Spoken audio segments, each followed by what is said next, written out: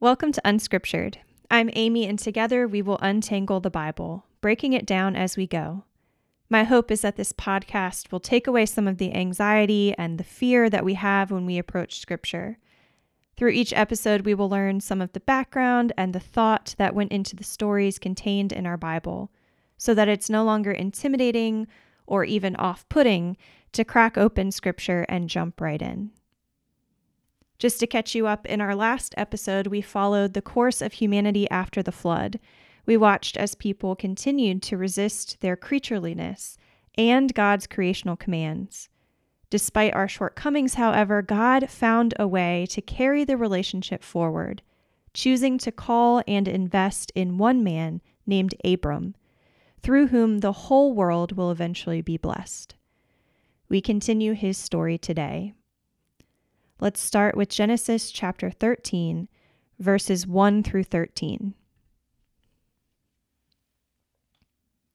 So Abram went up from Egypt, he and his wife and all that he had, and Lot with him, into the Negeb. Now Abram was very rich in livestock, in silver and in gold. He journeyed on by stages from the Negeb as far as Bethel, to the place where his tent had been at the beginning, between Bethel and Ai, to the place where he had made an altar at the first. And there Abram called on the name of the Lord. Now Lot, who went with Abram, also had flocks and herds and tents, so that the land could not support both of them living together. For their possessions were so great that they could not live together. And there was strife between the herders of Abram's livestock and the herders of Lot's livestock. At that time, the Canaanites and the Perizzites lived in the land. Then Abram said to Lot, "Let there be no strife between you and me, and between your herders and my herders, for we are kindred. Is not the whole land before you? Separate yourself from me. If you take the left hand, then I will go to the right. Or if you take the right hand, then I will go to the left." Lot looked about him and saw that the plain of the Jordan was well watered everywhere, like the garden of the Lord, like the land of Egypt, in the direction of Zoar. This was before the Lord had destroyed Sodom and Gomorrah. So Lot chose for himself all the plain of the Jordan, and Lot journeyed eastward. Thus they separated from each other. Abram settled in the land of Canaan, while Lot settled among the cities of the plain and moved his tent as far as Sodom. Now the people of Sodom were wicked, great sinners against the Lord. In our last episode, we met Abram, the man through whom God has chosen to bless the whole world. God had promised him three things: land, offspring, and blessing. Already Abram has gained numerous possessions and livestock. So much growth has occurred for him and for his nephew Lot that they find they can no longer live in the same place together. The land just will not support them. So it is decided that Abram and Lot must separate. But we must remember that Sarai, Abram's wife, is barren. They have no children, and Lot is the only apparent heir of Abram's. To separate households means to give up on Lot inheriting Abram's estate. It is not unheard of for them to divide their possessions and settle separately. Historically, quarreling among nomads over pastures and wells for their cattle was commonplace, and it was common for families to separate. But this situation is different. It appears that the divine promises are once again called into question. Who will become Abram's heir if it's not going to be Lot? Despite the uncertainty of the promise and the quarreling between uncle and nephew over land and space, Abram is actually quite generous to Lot, offering him the first choice of land. Lot, however, is implicitly disrespectful by taking the choice rather than yielding to his elder. Lot chooses what appears to be the best land. This land is compared to the Garden of Eden and to the land of Egypt. These two fertile lands are also places of transgression, though. The Garden of Eden was a place of disobedience and curse, and Egypt was a place of exile and oppression. The fact that Lot chooses this land is a foreshadowing of what's to come. And we hear that foreshadowing in the last verse 13 of that section, which says, "Now the people of Sodom were wicked, great sinners against the Lord." Let's continue with Genesis chapter 13, verses 14 through 18. The Lord said to Abram, after Lot had separated from him, "Raise your eyes now, and look from the place where you are, northward and southward and eastward and westward. For all the land that you see, I will give to you and to your offspring forever. I will make your offspring like the dust of the earth, so that if one can count the dust of the earth, your offspring can also be counted. Rise up, walk through the length and the breadth of the land, for I will give it to you." So Abram moved his tent and came and settled by the oaks of Mamre, which are at Hebron. And there he built an altar to the Lord. After Lot separates from Abram, God reiterates the promises of land and offspring. This time, however, God adds the word forever, intensifying the promises. There are a few explanations for why God keeps repeating the promises to Abram. Perhaps Abram needed the reminder, since so much time passes between that initial promise and when it will actually be fulfilled. Perhaps Abram, although righteous and faithful, experiences moments of doubt, especially when it looks like the promises are put in jeopardy. And perhaps we, the readers, we need to be reminded that God's promises still stand, no matter our doubt or our questioning. In these verses, Abram waits until the Lord tells him to look about the land before he does so. Abram stands in marked contrast to his nephew Lot. Lot was impatient, looking about the land himself and ultimately settling in a place that will be destroyed within his lifetime. On the other hand, God gives Abram his land forever. And Abram's response is to build an altar and to worship the God that he follows. Let's continue Abram's story as we enter Genesis chapter 14, verses 1 through 16. In the days of King Amraphel of Shinar, King Arioch of Elasar, King Chedorlaomer of Elam, and King Tidal of Goyim, these kings made war with King Bera of Sodom, King Bersha of Gomorrah, King Shinab of Admah, King Shemeber of Zeboim, and the king of Bela, that is Zoar. All these joined forces in the valley of Siddim, that is the Dead Sea. 12 years they had served Chedorlaomer, but in the 13th year they rebelled. In the 14th year, Chedorlaomer and the kings who were with him came and subdued the Rephaim in Ashtaroth Canaram, the Zuzim in Ham, the Emim in Shava Kiriathaim, and the Horites in the hill country of Seir, as far as El Paran, on the edge of the wilderness.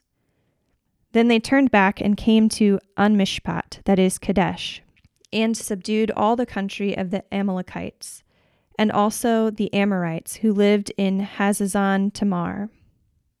Then the king of Sodom, the king of Gomorrah, the king of Admah, the king of Zeboim, and the king of Bela, that is Zoar, went out, and they joined battle in the valley of Siddim, where King Chedorlaomer of Elam, King Tidal of Goyim, King Amraphel of Shinar, and King Arioch of Elasar, 4 kings against 5. Now the valley of Siddim was full of bitumen pits, and as the kings of Sodom and Gomorrah fled, some fell into them, and the rest fled to the hill country. So the enemy took all the goods of Sodom and Gomorrah, and all their provisions, and went their way. They also took Lot, the son of Abram's brother, who lived in Sodom, and his goods, and departed. Then one who had escaped came and told Abram the Hebrew, who was living by the oaks of Mamre, the Amorite, brother of Eshcol and Aner. These were allies of Abram. When Abram heard that his nephew had been taken captive, He led forth his trained men, born in his house, 318 of them, and went in pursuit as far as Dan. He divided his forces against them by night, he and his servants, and routed them and pursued them to Hobah, north of Damascus. Then he brought back all the goods, and also brought back his nephew Lot with his goods, and the women and the people. Genesis chapter 14 opens with a battle report. 4 kings from the east go to war against 5 other kings who had rebelled against their rule after many years of subjugation. In the process of waging war against the rebellious kingdoms, the eastern kings conquer 6 other groups of people along the way, including Abram's nephew Lot. These 6 groups are peoples that had already been promised to Abram by God. When Abram hears this report, he takes his trained men and joins forces with other allies, pursues the kings to the vicinity of Damascus, and brings back all that had been captured, including Lot. Abram is once again in control of the Promised Land. This episode shows that the Promised Land was put into jeopardy once more, but that God's promises remain steadfast. It also demonstrates that Abram is skilled in battle.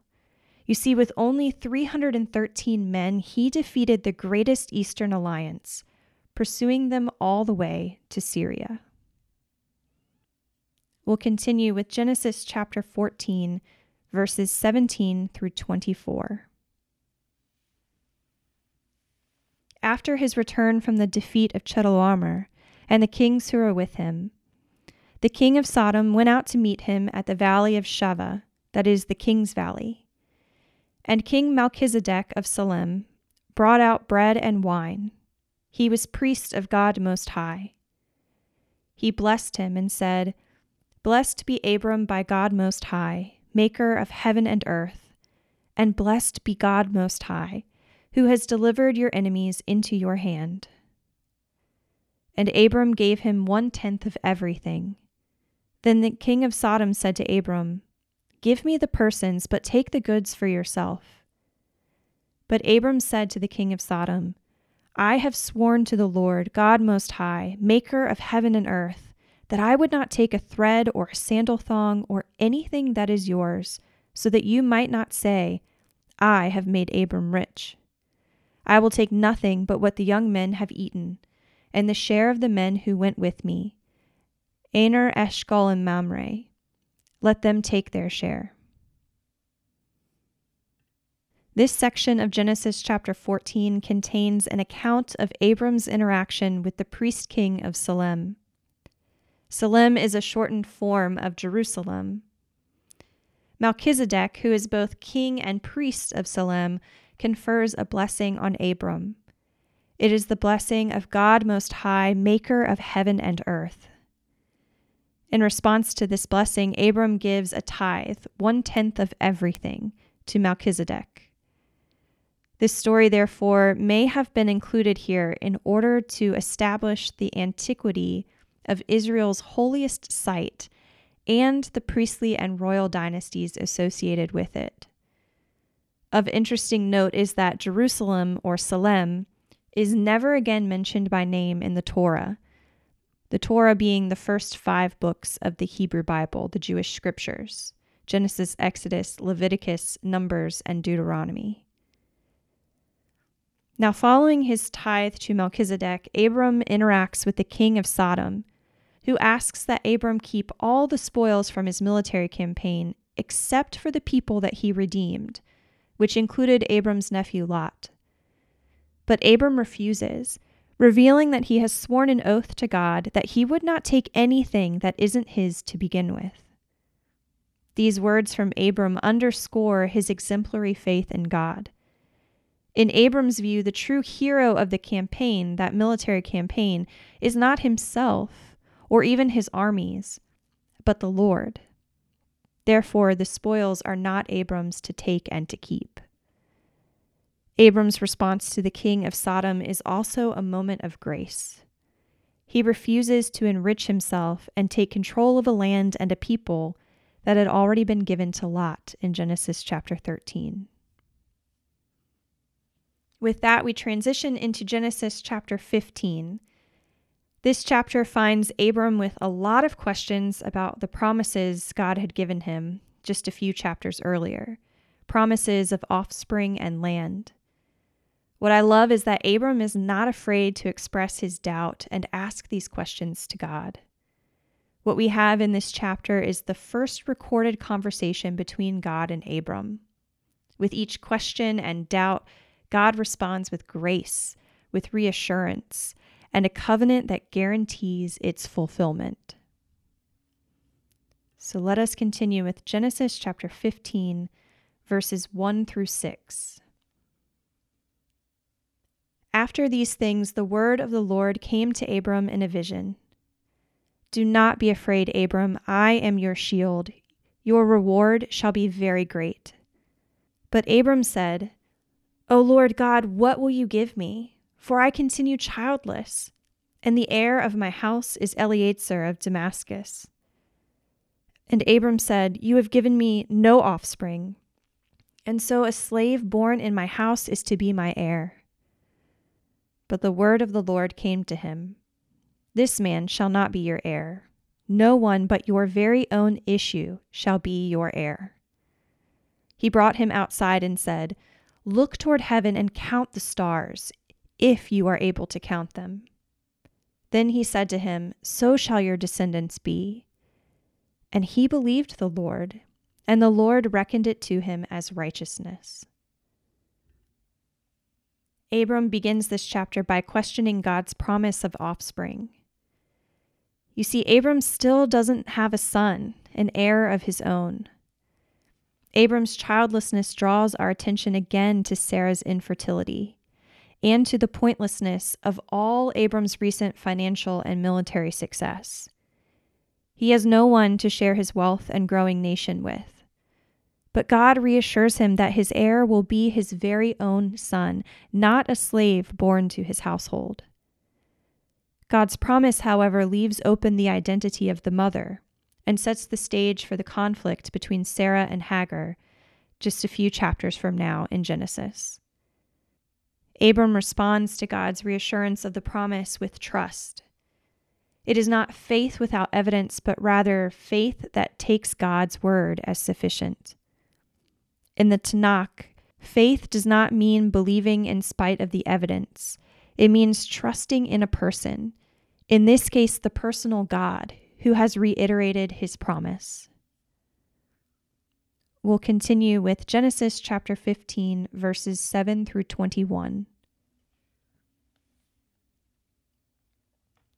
Then he said to him, I am the Lord who brought you from Ur of the Chaldeans to give you this land to possess.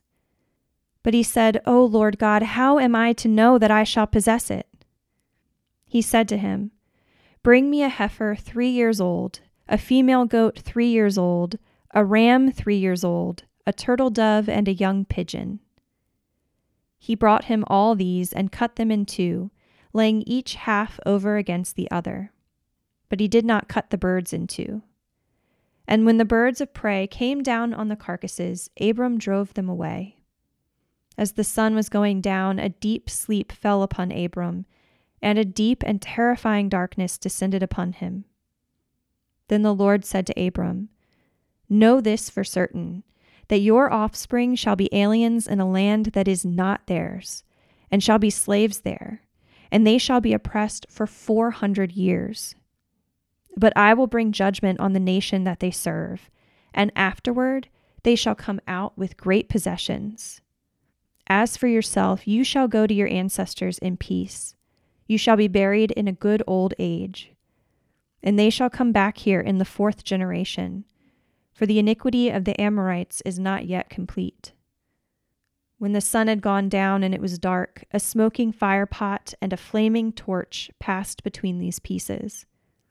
On that day the Lord made a covenant with Abram, saying, To your descendants I give this land, from the river of Egypt to the great river, the river Euphrates, the land of the Kenites, the Kenizzites, the Cadmonites, the Hittites, the Perizzites, the Rephaim, the Amorites, the Canaanites, the Girgashites, and the Jebusites. In these verses from Genesis chapter 15, God reveals God's self to Abram. This self-identification echoes the way that God will reveal God's self in Exodus. Here, God says that God is the Lord who brought you from Ur of the Chaldeans to give you this land to possess. Later in Exodus, God will be the Lord who brings the people out of the land of Egypt and into possession of the promised land. Abram questions God's promises of land, however, but the Lord responds by inviting Abram to make a sacrifice of a heifer, a female goat, a ram, a turtle dove, and a pigeon. Abram sacrifices these animals, splitting them in two, but he does not bring fire to them. This cues us that something is going on here beyond just a mere sacrifice. The ceremonial splitting of animals is an old rite that seals oaths or covenants.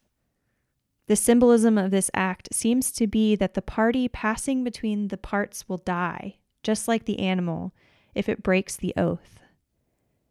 What we discover when the sun goes down is that God is the one passing between the split animals. This is highly unique. In an act of self-imprecation, God, in effect, puts the divine life on the line, writing the promise in blood.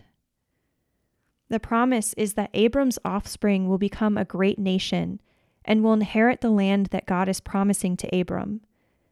But it will not be an easy journey.